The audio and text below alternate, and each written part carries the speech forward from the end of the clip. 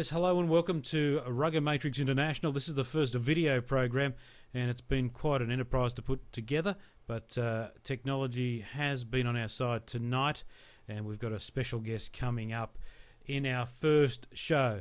If you're listening on audio, the only difference you'll hear is there's no introduction with the music this week. That'll come back next week when we have time to do the titles and all that sort of stuff, but this week, no audio musical introduction. It's just the dulcet tones of myself, Duro Sen, and of course Mark Cabanaba, Pinky Cash Cow Cashman. And as I look down here, the split screen Casho, come on in from the Northern Beaches. Absolutely, Bronk. Wet and very cold up here on the listen, all that tech talk, mate, is warming the cockles of my heart, and I'm ready to go. I'm sure it is. All right, Casho, good to speak to you. It's a watershed moment for us, and I'm happy to say that our next guest has actually got well and truly dressed up for the occasion, and it's the Waratahs captain, newly appointed, Rocky Elsom. Rocky, look at you. You look fantastic. No tie, I notice.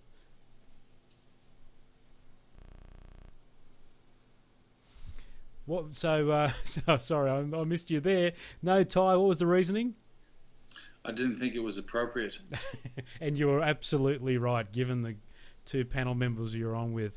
Rocky, thanks for joining us for our first video show, and I missed you. I clipped your first answer there, but the rest of it will hopefully go okay. But Rocky, named captain of the Waratahs, a bit of news this week with it, and I know you've led the Wallabies, so it's not a new thing, and you obviously led the way there at Nudgee many years ago. But the Waratahs, you know, it's a team you've been there before, something special for you, but a great honour as well. Yeah, I think so, and it is different because it's a new team, and it's always important to remember that. New guys, different type of culture and a different environment, so I'm really looking forward to it, and I'm happy the boys asked me to do it. Yeah, Rock, it's interesting, really, isn't it? It was a decision that sort of seemed to gain momentum from the shop room floor, so to speak. That very pleasing, and what you'd been through just before the World Cup, you know, it must give you some real confidence going into 212. Well, I'm happy that they asked me to do it. I think it is a better way to get in and do the job when you know, that you canvass the boys' opinion and they you know, put your name forward. So from that point of view, I think it'll be good. And also, I'm pretty happy with the guys that are around me and pretty happy with the squads. Rocky, a stunning backdrop there. You've really gone the extra mile for us tonight too, so thank you very much. No problem, mate, anytime. The other day I caught up with you and you were driving around with the Volvo team out at Eastern Creek in Sydney, and they had a couple of sweet rides there with Drew Mitchell as well as Tatafu Pilota now. Drew was saying to me, Rocky, that you know he's really eager to get back and do some ball work. Just a rotten series of injuries for him last season. How important is Drew to not only the Wallabies but the Waratahs? Because you know some of the stuff he does with the ball in hand is just incredible, and I think when you come back and he comes back into the fold, the Waratahs will definitely be a force to reckon with.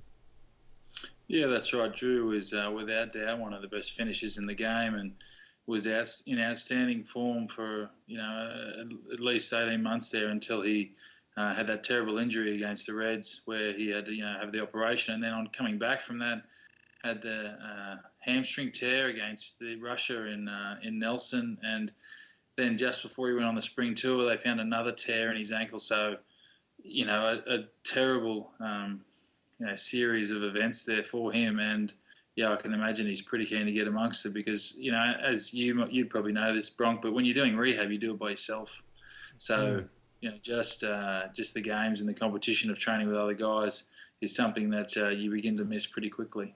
You had major surgery on your hamstrings during the off-season, but it seems as though this is probably going to be a rare year for you when you're heading into the start of a season pretty well untroubled. Yeah, well, that's the plan anyway. I mean, I'll miss the start of the season, but hopefully things will be good from there on in. You know, and I've had no trouble with my shoulder of late, and my hamstring's coming along really well, so I couldn't ask for too much more. Well, Rocky, we spoke about the surgery you had, and it's quite involved, wasn't it? It was a big moment for you because you had tendons reattached, and this could be a really important point for you where your hammies are in better shape than they've ever been. Do you feel that it's already in a better position that previous seasons have not been as kind to you? Well, I think that if you look at how it feels now as opposed to say 6 months, it's a lot easier for me to get around. And I think just the key from now is to strengthen it. But yeah, I guess the big trouble I had in the past was just that it wasn't, no one was quite sure about what the injury was. Although the surgeon seemed pretty confident, and in the end, he was probably right. But I couldn't quite say what the problem was. From the scans, it was a bit inconclusive. It was only when you opened it up that it looked the way it did. So, for me, I was lucky that I had that time to, get it repaired and get on top of it. Rock, Michael Foley's first time through as a head coach, obviously a man with a lot of attention to detail, but he surrounded himself with some pretty good people there. Alan Gaffney, the Riff, obviously the wise head amongst the other guys there, but it's a pretty handy coaching team from looking in from the outside. Yeah, they did pretty well to get Alan Gaffney on board. I think that was unanimous applause from pretty well everyone when he was appointed, and he's had excellent success. I think he took Ireland to their first undefeated calendar year, which maybe it's their only one, and they also had the Six Nations title. Leinster won, a few Heineken Cups under him and a Magners League, so he's no stranger to success. So I can imagine that Jason Allen and Michael Foley were just rubbing their hands together when he came on board. Does Gaffney sort of encroach into the forward play? Do you look at it as a 15-man game? How does his brilliance come into the side and the totality of coaching? Yeah, well, I think that Alan's got some pretty sharp ways of running a backline, which the proof's in the pudding a bit there. But also, it's a 15-man game. You can't run one without the other, and they do overlap in plenty of places. And pretty well, the only place that they're different is from launch plays. Like the only play where you don't have a forward around or you can't use them is when you're launching and when you're a full line out or when you're delivering a ball off a scrum. So it does overlap, and it seems like a pretty good mix with the two of them running the show. I know, speaking to DeFoles himself, he was very keen for your kicking game to be a lot more positive than it has been in the past, and also to use players of the ilk of Cyril Pretorius, who looks like a pretty handy acquisition to the squad. The Cheetahs number 9, who just incidentally was a top try scorer in Super Rugby in 2011. Yeah, and he was also the South African Super Rugby Player of the Year. Which is, and they've got fair players over there. But I think, the point about kicking is that there's no problem with kicking as long as you don't kick out of frustration and that kicking puts the other team under some kind of pressure.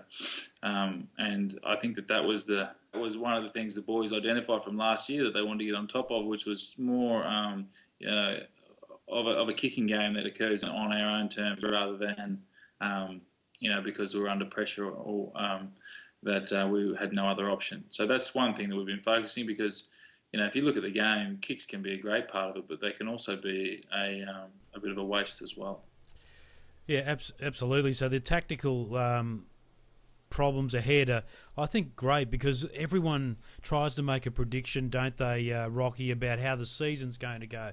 So the Reds, favourites in many eyes about how they played last year, but it's not silly. He knows the same plan is not going to win in 2012, and you'd be acutely aware of that you just got to say, okay, that's happened last year, but we need to do something a little bit different to make sure we're successful in 2012.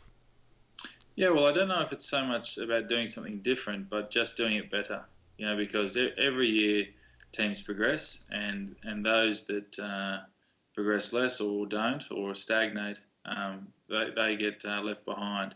And the ones that can just keep pushing on, you'll see in the around the pointy end of the season. So I think for the Reds and everyone else, and your Canterburys or the Stormers, whoever was, and the Blues, whoever looked to be, going for a run at the title again, they're just looking to do things a lot better, as we are as well. So it's about being more effective with what you're doing. And to be honest, I think the Reds are really comfortable with the way they play there. I know they've lost Quade, but they've still got Will at the base, and he provides a lot of direction support to whoever the 10's going to be. Rock, we haven't mentioned Adam Ashley Cooper in any of the conversations so far. He's obviously a pretty good signing, not only for his fashion sense, his rugby ability is pretty good too. Yeah, he's a snappy dresser, old Swoop, as he seems to call himself. But I think that the big thing that he offers is just a very professional attitude. He's you can see in the way he plays. He really loves it out there, and he plays extremely well. And he's he's a truly professional player, and that can only help the organisation. Casho, I might get you to ask another question because I'm just dealing with a background here. Right. And Rock, while we're on Adam Ashley Cooper, mate, how's he sort of settled into the Paddington sort of lifestyle? Because I think that's where he's living now. It'd be lattes, coffees, and the whole scene, really, wouldn't it? Around the footy stadium. Oh, you'd have to ask him where he lives, mate. But I think he's enjoying it. I've come back to Sydney myself and quite enjoyed training there at Moore Park and using the facilities. And, I think that we both had quite good times in Canberra and enjoyed the time we had down there. But this is something new, and I know that I'm certainly enjoying it, and he's much the same. And one more Casho, please. Oh, right. Okay. Obviously, you can ask me about my sweet drive, if you like. Well, while we're talking about props, Benny Robinson's probably your favourite loose head in the world, Rock. How's he sort of coming along slowly? Is he going to make an impression early, or is he a guy that's going to have to work his way into the season? Well, you would think that someone that's coming back from a cruise ship like he is going to have to take it pretty slow, but he had his first full scrummaging day the other day, and he had them absolutely in a pretzel. He was good to go right from the start, and he's pretty quick to get into the groove around the park as well. So I'd imagine he's going to come on a bit quicker than people will expect, just because from what I've seen so far, it's like he's never left. And Rocky, he'd probably eat all the pretzels as well. Oh, that's unfair, mate. He's actually in terrific nick. Yeah, well, the thing about the Cat is that he almost made it back for the World Cup, and it was a courageous thing. But when you get so close to that and disappointed, and Rocky, you know about injuries obviously as well, where it's just going to happen in your footy career. Did you sit down with him at any point during that difficult time where he had a second chance for a brief moment and say, look, you'll be there for the next World Cup, but we believe here on this show that he's definitely got another World Cup in him, hasn't he? Yeah, well, I think everybody thinks that. But the sad thing for Cat is that, in 2007 he had a similar thing happen. He was playing for Eastwood before the World Cup and broke his foot, wasn't able to go, and then this time did his cruciate at training, doing a pretty simple drill. But I don't know if it was better or worse, but he still had some stability in his knee despite the fact that he'd torn his cruciate. So there's a very slim chance that some people can carry on without that ligament keeping it together and still be stable through their knee. And Cat was pretty strong through there, so he did what we all probably would do, is we give it a shot. And then he knew he wasn't going to be able to go through after a few weeks, and I guess it might have softened the blow for him, but it was unfortunate nonetheless. We certainly could have used him. Rock, rotation is a word that has different sort of ramifications. It's going to be something that you guys are going to have to live with during this year, because it's an extended season. There's the June test window, so guys are going to have to be rotated in and out. So it's probably something you're not unfamiliar with after your time at Leinster. plans in place to embark on that rotation policy? Well, I think when I was at Leinster, I would have played nearly every game since I arrived at the club, and there were a couple of guys in that boat. But the difference here is that we have 30-man squads, 22 on match day, and accounting for any number of injuries, you might not get the chance to rotate blokes as you might like, which is going to be difficult because if you look at the season last year, there were so many injuries, particularly that Waratahs team that went over to Auckland to play in the semi-final. You would never have picked that at the start of the year. So I'm sure that coaches will intend to do that, but whether or not they're able to, that's something else. Well, speaking about Leinster and the Irish teams, for that matter, doing quite well. Casho, I mean, if you look at the list there, the Heineken Cup's been quite successful. We mentioned it with Kissy before. We'll cover it again with him before he heads into the Six Nations this weekend. But, Rocky's been there before, but this has been a pretty good effort because Munster has had a tough time the last couple of years. But, they're looking good this time. Yeah, Rock, that's definitely right. But obviously Leinster, they've got their quarter-final against the Cardiff Blues, and they're nicely positioned, even though they'll have to deal without the likes of Brian O'Driscoll through that sort of period. But there's a lot of action coming up this weekend. Munster and Ulster. I think we spoke with Rocky about that game a bit earlier. Leinster and Cardiff Blues, Edinburgh and Toulouse, Saracens and Clermont. So a pretty strong Irish sort of taste all throughout those Heineken Cup quarterfinals coming up in April. Yeah, absolutely. But before that, Rocky, your thoughts on the Six Nations? We talk about Les Kiss with him last week about the stability of Ireland in the coaching ranks. So obviously Gaffney going, but generally stable. So is Wales. But there's going to be movement in Scotland. There has been movement in England, obviously, and there has been movement in France and movement in Italy. So there's a bit of a surprise packet, I think, in some respects for the games coming up this weekend. And I guess the England-Scotland game is basically a toss of the coin at this point if England can't improve on the World Cup. So are you saying that England-Scotland's a 50-50 at the moment? Yeah, I think so. Yeah. Okay, well, I'd take England then if you're betting. But I think that what you'll see is that maybe new styles from the teams. We saw in 2010 Martin Johnson's style sort of come through the way he wanted the guys to play, and it was pretty attractive, really.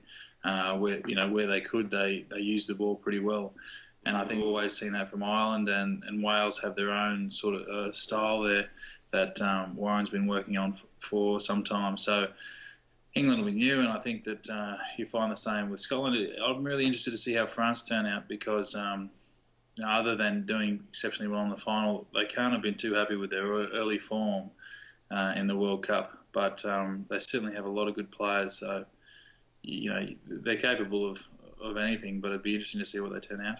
The thing about Scotland, though, in particular, though, Rocky, is that they live for those big games where they can sniff maybe a chance, and they've done it with Australia, as you obviously know, and but they do save a lot for England as well. It's a natural and obvious game for them to lift and prove something to the bigger country.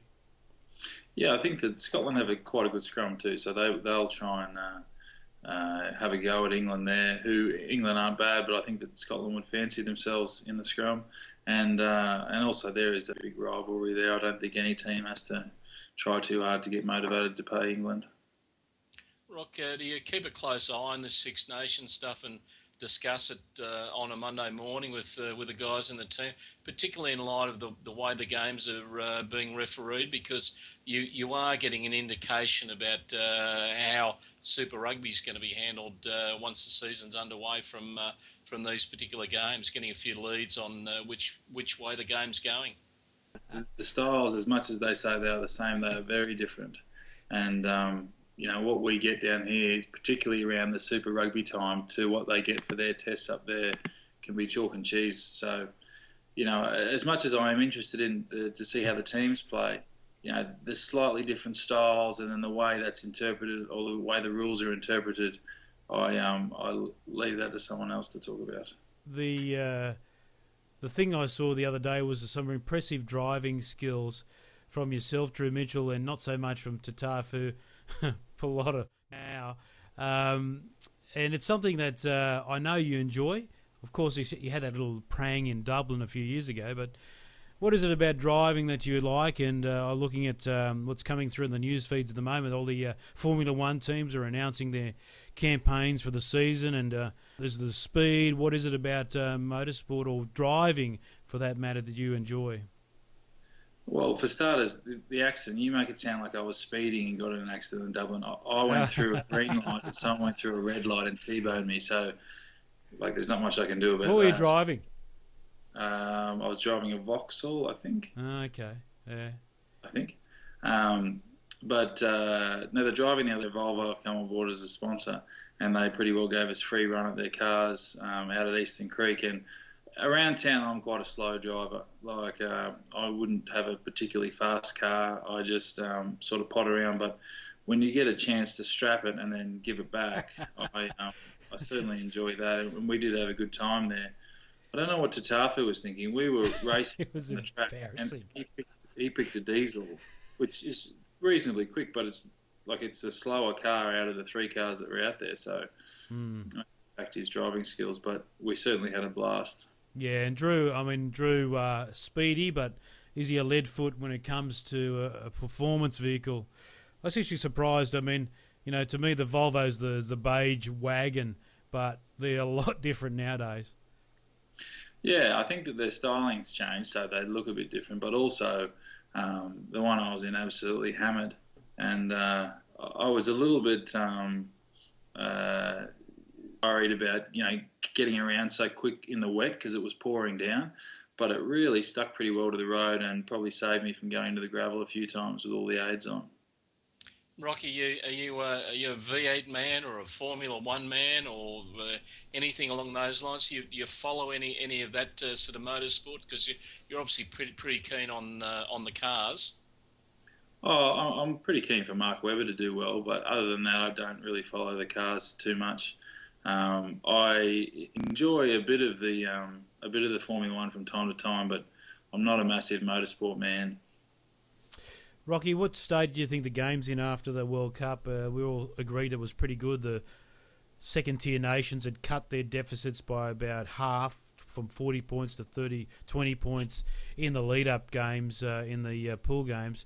Do you think there is headway there in making the game even more competitive globally? Yeah, well, I think the thing about the World Cup years is that those second-tier nations get more use of their players. So Samoa, Tonga, Fiji, they get more players back from Europe than they do normally, and it's going to be very difficult for them to consistently beat top-tier nations without their top-line players all the time. And that's always been a challenge for them, is getting them back on a regular basis, which is harder than it sounds. And I think on the whole, the tournament was pretty reasonably enjoyed by everyone, and that's a pretty good indicator that it was a good World Cup. Rock, New Zealand won. They probably didn't deserve to win the final, but I think they deserved to win the actual tournament. Steve Hanson's sort of taken over. The way forward for them, it's going to be a turnover there of a number of their sort of players. They're obviously in reasonable shape at any time, aren't they? Oh yeah, which ones do you think are going to turn over? Well, I'm just like talking about the guys who have gone, who have retired, who have moved to play in Japan, all those guys. You're on the spot, Cascow. Yeah, well, Brad Thorne, he's going to be a big loss. I know he was getting on, but he's obviously a very good player, but also seemed to be somewhat of an icon inside the team, and for a lot of reasons. And I think that he'll be missed. I'm sure they've got plenty of good players to fill the spots, but maybe Mill's not there. It'll be a different face, but essentially what they do have is an excellent rugby program and a great culture of success. So I can imagine they're still going to be in pretty good shape. Hey, Rock, I don't want to harp on it, though, but when you talked about your hamstrings before, did you feel like you became a bit of a Rocky Elsom MD?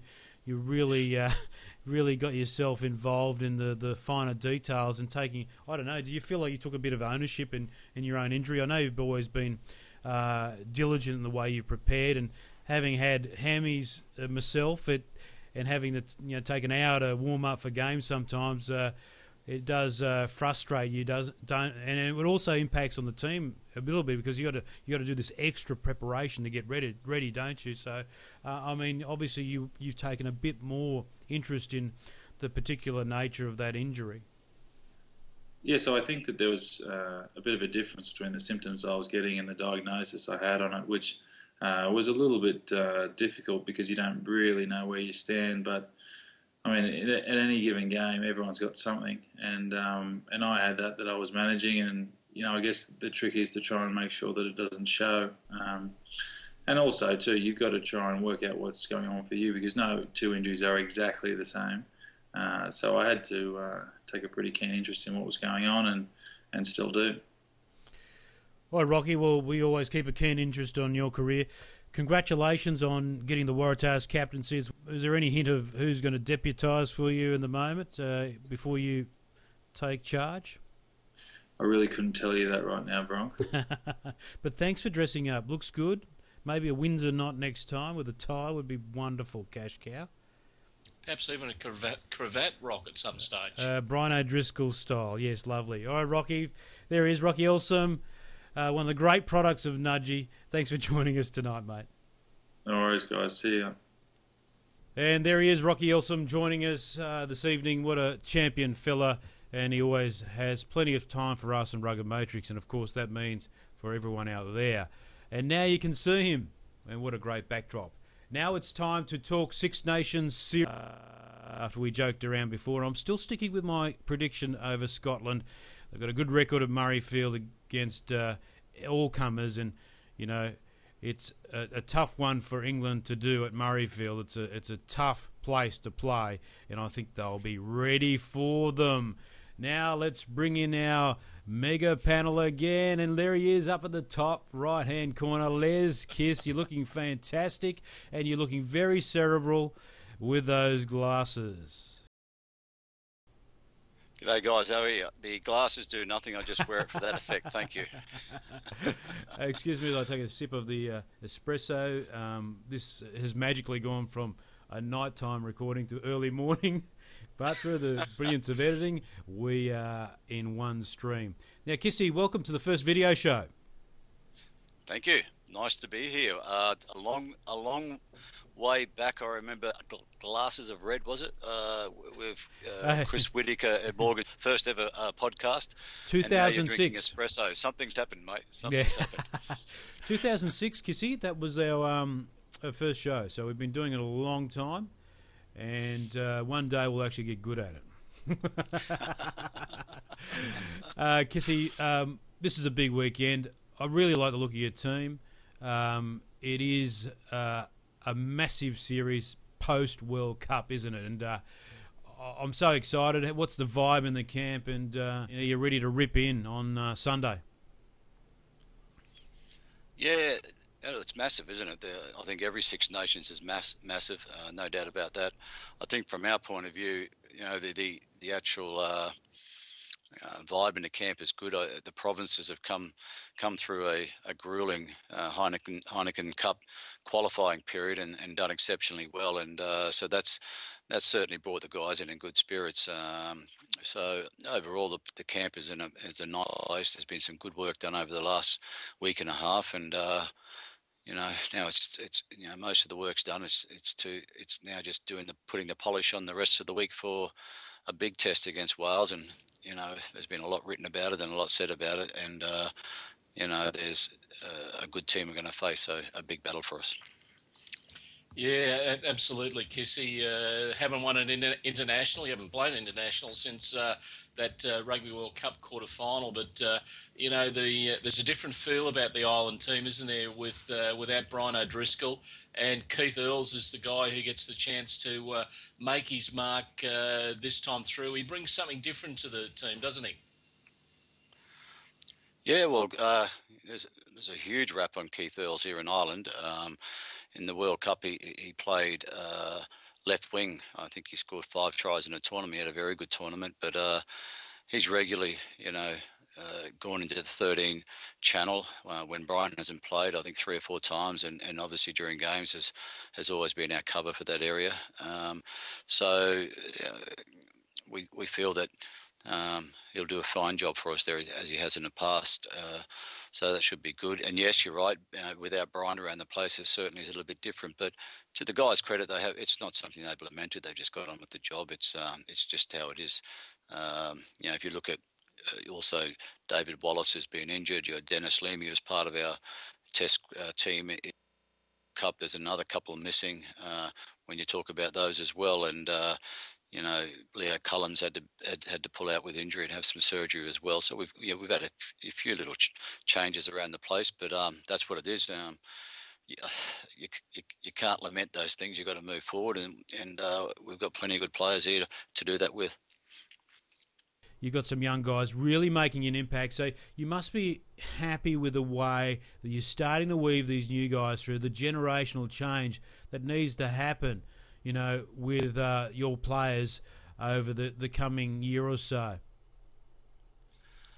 Yeah, well, that's certainly correct there, Bronk. It seems England have been a little bit more aggressive with theirs in terms of moving forward. You look at France; they've made minimal changes. They've kept the bulk of their squad, but they brought a couple of interesting people into the mix there with the number 12 Fofana starting there this week against Italy. So there's a debut there for them. Italy have made a few changes around the edges. We don't know what is going to be Welsh team is at this stage. They name that tomorrow, so we'll have to wait and see what happens there. But each nation has their challenges in that area. For us, ours is unique. It's we don't have a lot of heavy numbers in terms of the types of number of players that we can go to. So it would be remiss of us to do something like England have done. That's for sure. And when you look at the Heineken Cup form, there's a lot of players who've done exceptionally well. And when they have done well at that competition, it's always served us. You can't look past the bulk of those guys who've done the job before, but there's been some nice surges by players putting their hand up, having good form on a regular basis for their clubs, and even in the World Cup they put their hand up and aimed up as well. We've got Peter O'Mahony on the bench who's come to the fore in the Heineken Cup this year. We've got Fergus McFadden, who just has been in really good form this year, doing a great job, and we know Conor Murray have recently picked for the World Cup with no test experience. So there's been a nice weave of those guys coming in, and those things sometimes have happen naturally through form and just having to select, and sometimes they happen because of injury. And the way Declan's managed it, I think, has been very good. I think. Les, on the other side of the fence, one of the big behind-the-scenes stories at Rugby World Cup was Wales travelling to Poland for their cryogenics training. They've done it in the lead-up to this particular Six Nations Championship, but it gets them as fit as they possibly can be, and they can tip a lot of work into them at this particular stage. What's your feel for that? Does that mean you guys have got to be on the alert, particularly in those last 10 or 15 minutes of this international? Well, it served them well in terms of the World Cup, that's for sure, and a certain belief and science behind it that people feel they can make a difference. So they backed that, and good on them. That's what it's about. You've got to make a decision about what you think's right for your squad and go ahead and do it. I know Ireland have done it in the past, and it's sort of felt that it's not something that's necessary for the Irish team at this stage. So good luck to Wales. They've continued down that pathway. Will it make us think on our toes for the last 10 or 15, Casho? Look, I think we would be on our toes anyway. The last outing against them, the last match of the World Cup, it wasn't the best finish for us. So, we have a bit to play for, and it's not about revenge at all. It's about just making sure that we do ourselves justice more than we did in that game anyway. And you have to take your hat off to Wales. They did play well, and they were a fit team, and they're hoping they can get the same from the Sparla experience that they did in the World Cup. And so it'll be interesting to see how that all comes up in terms of a shorter preparation into a Six Nations. Les, impressed with some of the stuff that's been coming out of Stuart Lancaster with England. He's been given a chance here while they look to put a more permanent solution in place. But, he's been saying the right things. He's been getting the team back out amongst the public. And that's really important to be just a touch away from your supporters, from the people out there that come and support you. Because, in England, there's plenty of them, isn't there? So I think they may have drifted over time away from the people. But he's certainly making some nice noises, and I think the British press, in the first instance anyway, and they're hard to impress, pretty happy with what they've seen thus far. Inexperienced lineup in terms of test caps coming up against Scotland, like a mile. But I think they're impressed with what they're seeing. As you talked about, they were quite aggressive in the selection process there.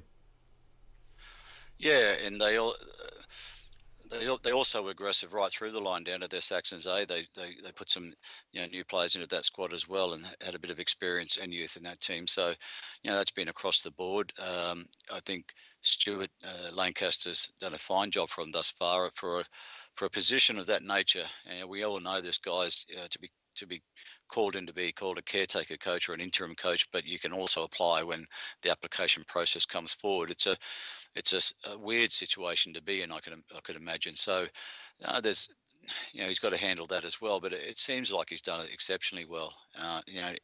He's been part of that system for a while, and has pushed through some young players into the senior team on a regular basis in recent years. And now that he has the reins there, he's made some calls on some guys before other coaches may have done it. So he's got nothing to lose, I guess. This is, is it a brave move? No, I just think the environment's it's set that for that.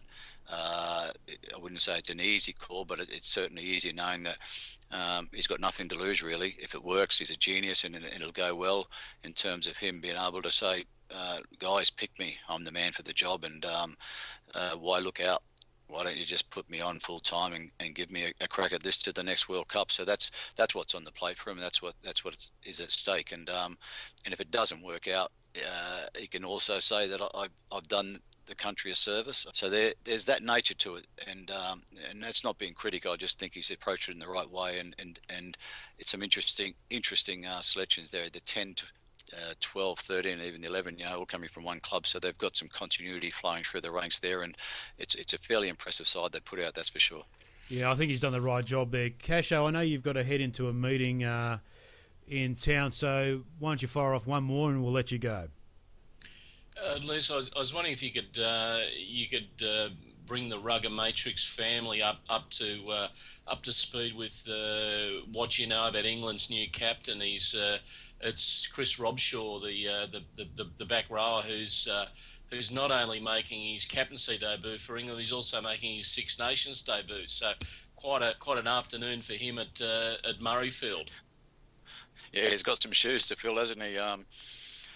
To walk into a number 7 role, first Six Nations captain, up to Murrayfield, that's going to be a cracker. It's not going to be an easy task by any means.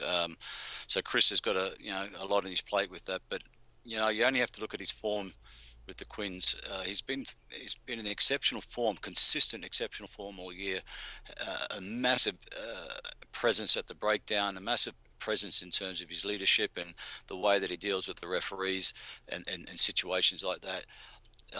An astute call by Lancaster.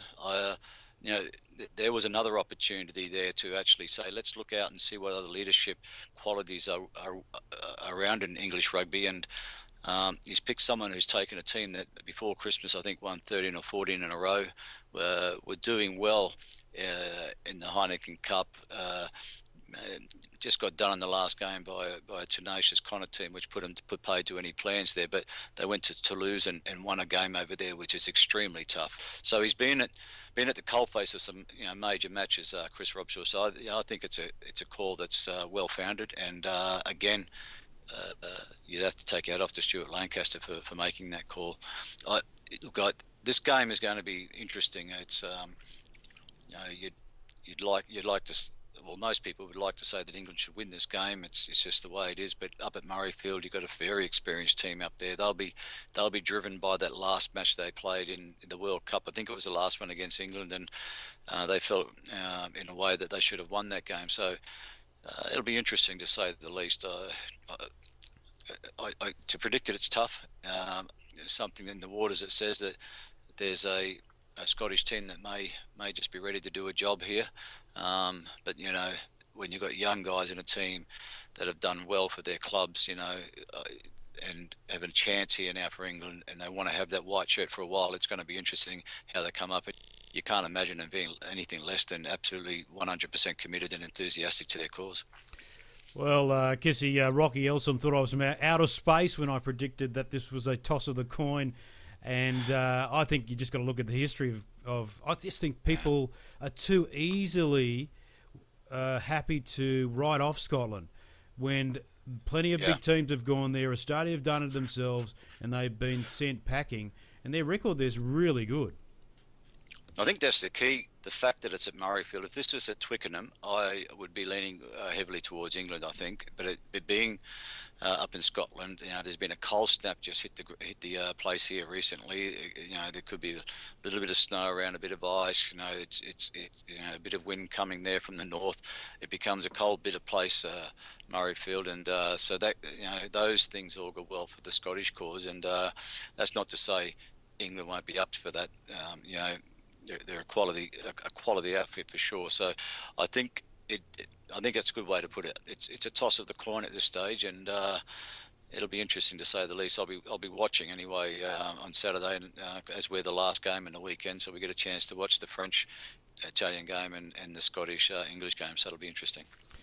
All right. You've obviously been looking at the statistics which show that England haven't won at Murrayfield since 2004. So there's been 3 matches up there, and there's been 2 losses and a draw. So Les, just sort of moving on to the Italy game, I sort of feel with their new coach Brunel that and a new coach for France that this one's going to be a hell of a lot closer than a lot of people think.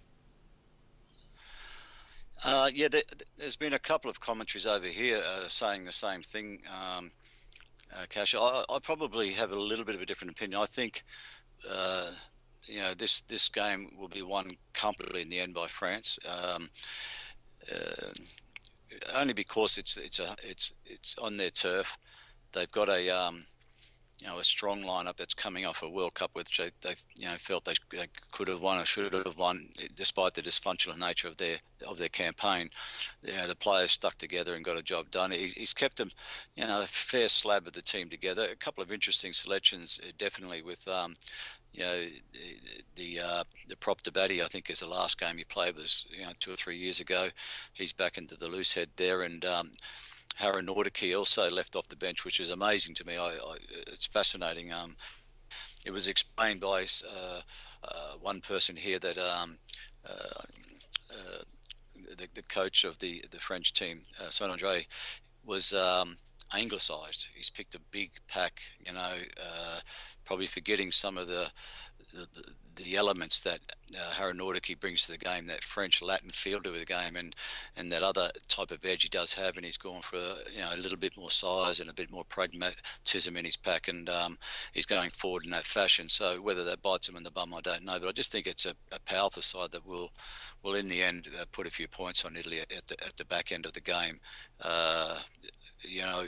That's not disrespecting Italy. I just feel that there's both teams have new coaches. I just think France will have this game.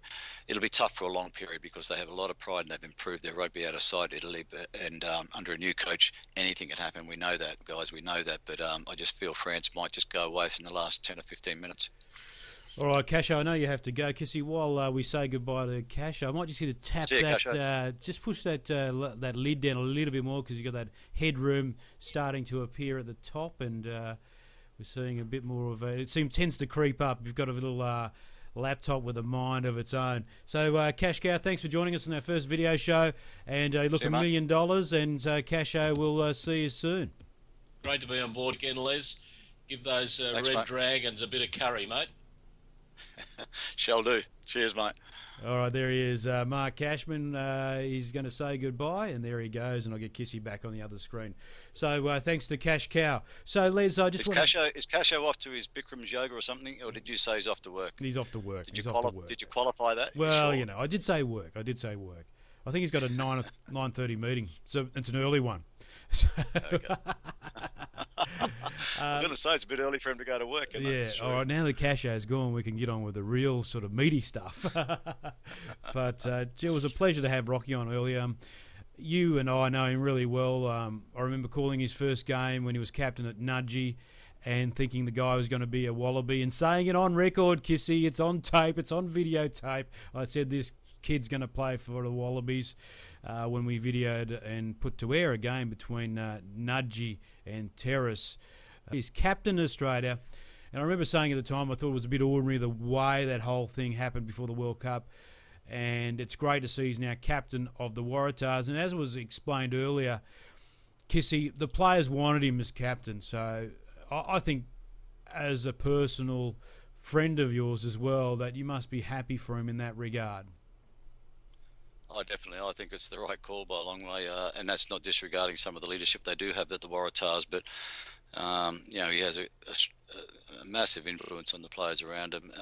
He came for some criticism at the Wallabies there, and they made some moves. I must agree. I didn't totally agree with it, but I'm not judging the decision. It just seemed weird, I guess. But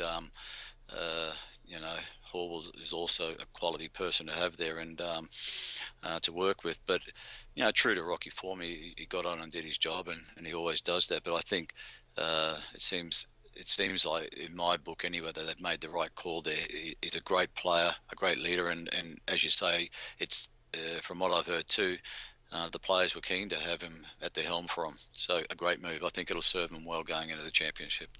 Can we do a really quick in-depth analysis, Les? And this is just about leadership. Now, the trend in sports, of course, is leadership groups. I guess it's a bit of an issue for some teams. Now, I know Link's been on the show where he dispensed with a leadership group, and they pretty much drove everything through the captain. Now, in rugby league, Michael Maguire, he's taken over the South Sydney team. He named 5 captains for the year. I've never heard of that. 5 captains. I'm always been someone of the belief that you need one leader at the top to drive everything. And that means you know where to look in the clutch plays. The leader can do it, and then you have a deputy if he's not on the field. So, Les, if you have a number of captains like that, and if you have an expanded leadership group, don't you run into difficulties when the debate in the heat of the moment cannot happen? The debate cannot happen. Someone's got to make the decision. Yeah, it's interesting. 5 captains. I've heard of teams, unless I don't know what type of captains you're talking about there with that team, but you hear teams go in with a defence captain, a kick chase captain, other various forms of captains, within the team. I've been through both systems. I like the concept that Link does. I think you can get caught up in leadership groups. It can sometimes send a message that certainly some environments don't need.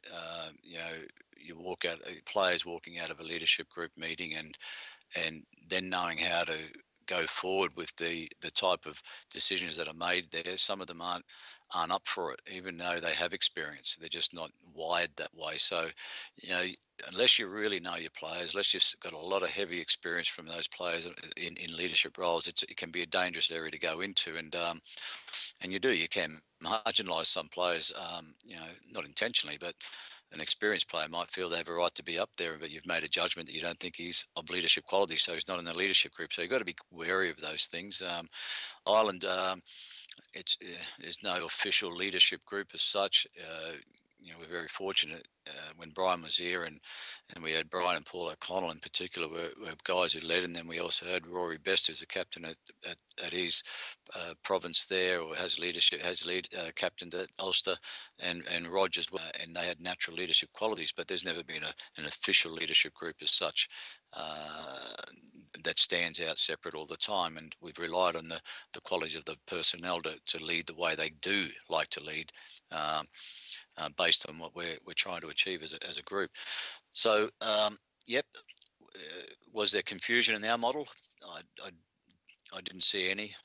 You could see a quick glance at Brian, and Brian would be quite simply give his indications quickly, and Paul knew how to take that forward next to the referee if it was in the forward pack.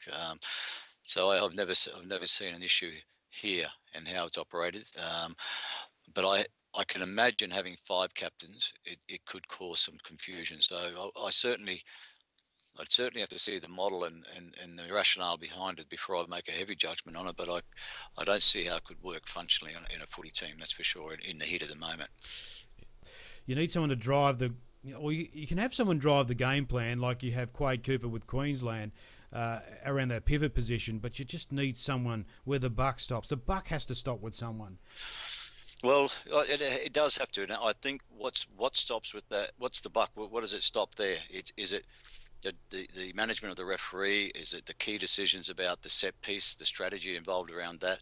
If I had a Quade Cooper and he had to look every time in between set piece to his captain to make his decisions and make sure he's on the right path, then you'd be a bit worried. Like, he should be free to just operate, run the game as he needs to in the tactical element of between set piece plays, and run the game. And so, but I think that's different, Kissy. I think that's responsibility. Not necessarily. I know you're going to say it's a form of leadership, and yes, in a way, but I think that's his responsibility. And then you are leading when you do that. But I think the leadership is to make sure when things don't go wrong that you step in. Yeah, and the key decisions from when the game stops, the key decisions and the direction or the redirection are come down on those guys. So you're right. Maybe a form of leadership's not the right word. It's his responsibility. It's what he's there for to drive the game in between the set pieces. And certain models, and the point I was trying to make was certain models, when you have too many captains around there and a captain for each discipline of the game, does that hinder the process and hinder the opportunities or the potential of what your team can achieve, particularly when you've got Quade Cooper there? If he had to look left and right for any sort of indication about whether he was doing the right thing all the time, then that would be a wrong way to go about it for sure. But look, each team has their own challenges in it, but I think a streamlined operation, as you say, that one point of call certainly is the best way. In recent years, I know leadership groups are used widely, and there's some powerful things that can come from it, but I think it can go too far. And of course, I think I meant to say before, when things go wrong, and don't go wrong. So I don't know what I was doing, but I was channeling Mark Cashman for a while. I've got a lot of buttons to press here, Kissy, and it's like running the Starship Enterprise. Well, the buck stops with you, mate. Yeah, it does. It stops with me. Yeah, get it done. Okay. Yeah, mate, thanks for joining us. You're in your hotel tonight. You don't have any speckly lights behind you like Rocky Elsom that look quite spectacular. But look, I guess this is a great thing coming up on Sunday out of your home ground. And I was going to call it Lansdowne Road again because I don't know any different. But, Aviva's going to be great for you again to come home and, I guess not prove a point, but you'll be busting to get out there. At the first game of the Six Nations, there's a lot at stake. It's losing it doesn't mean you can't win a championship. But if we lose this, or whichever team loses this, certainly doesn't have a Triple Crown to go for. So there's one piece of silverware we'd like to win.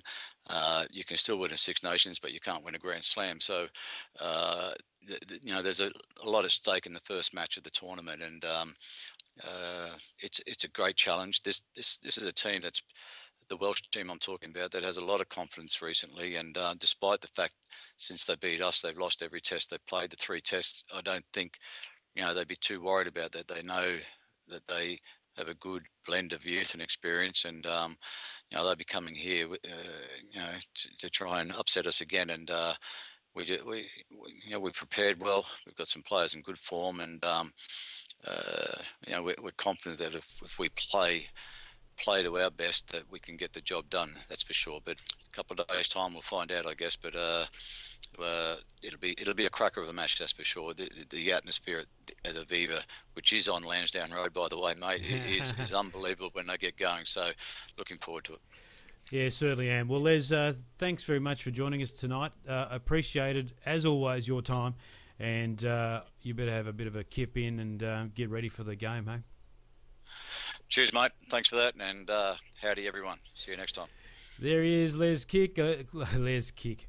There he is, Les Kiss. It's been a long night. Right. Yeah. The former North Sydney Flyer. Oh, we're looking at $1 million there. Don't forget, Kissy, we're on video now, so you can plug whatever you've got going. You can have the Puma gear on or whatever you want. I can get that tattoo that I was after. Yeah, that's gold. That's gold. All right, mate. Thank you, Kissy. There he is, Les Kiss. Thanks, guys. And Mark Cashman and Rocky Elson before him. And just as I wind it up, yes, our first show, a couple of little teething problems. We will work that through over the coming weeks and hopefully produce some more entertaining guests that you can see on screen as well. The iTunes feed for this will become available during the week, optimised for those screens, so they'll look pretty sharp there. You can see it on the website, of course, and you will be able to see it on YouTube as well. So keep an eye out. The audio stream will get out before everything else, so we'll look after our old faithful listeners. There's no worries about that. You can continue to get that on the normal stream, but for everything else, there'll be a new video stream. But if you just go to the website, ruggedmatrix.com, and subscribe to the newsletter, you won't miss out at all. All right, and I did send a tweet out about looking after your business or whatever, getting it on the show. Haven't had time to do that, but I'll send a more formal note out on the newsletter and, of course, on the website as well. So if you want a bit of branding in our second video show next week, happy to give that away free, and it'll show that we have a bit of muscle in helping out your business. So, all right, that's it for our first show. Hope you enjoyed it. Give us some feedback if you want on admin@ruggedmatrix.com or through Twitter. And we will speak to you next week, hopefully after a massive first weekend of Six Nations. Until then, bye for now.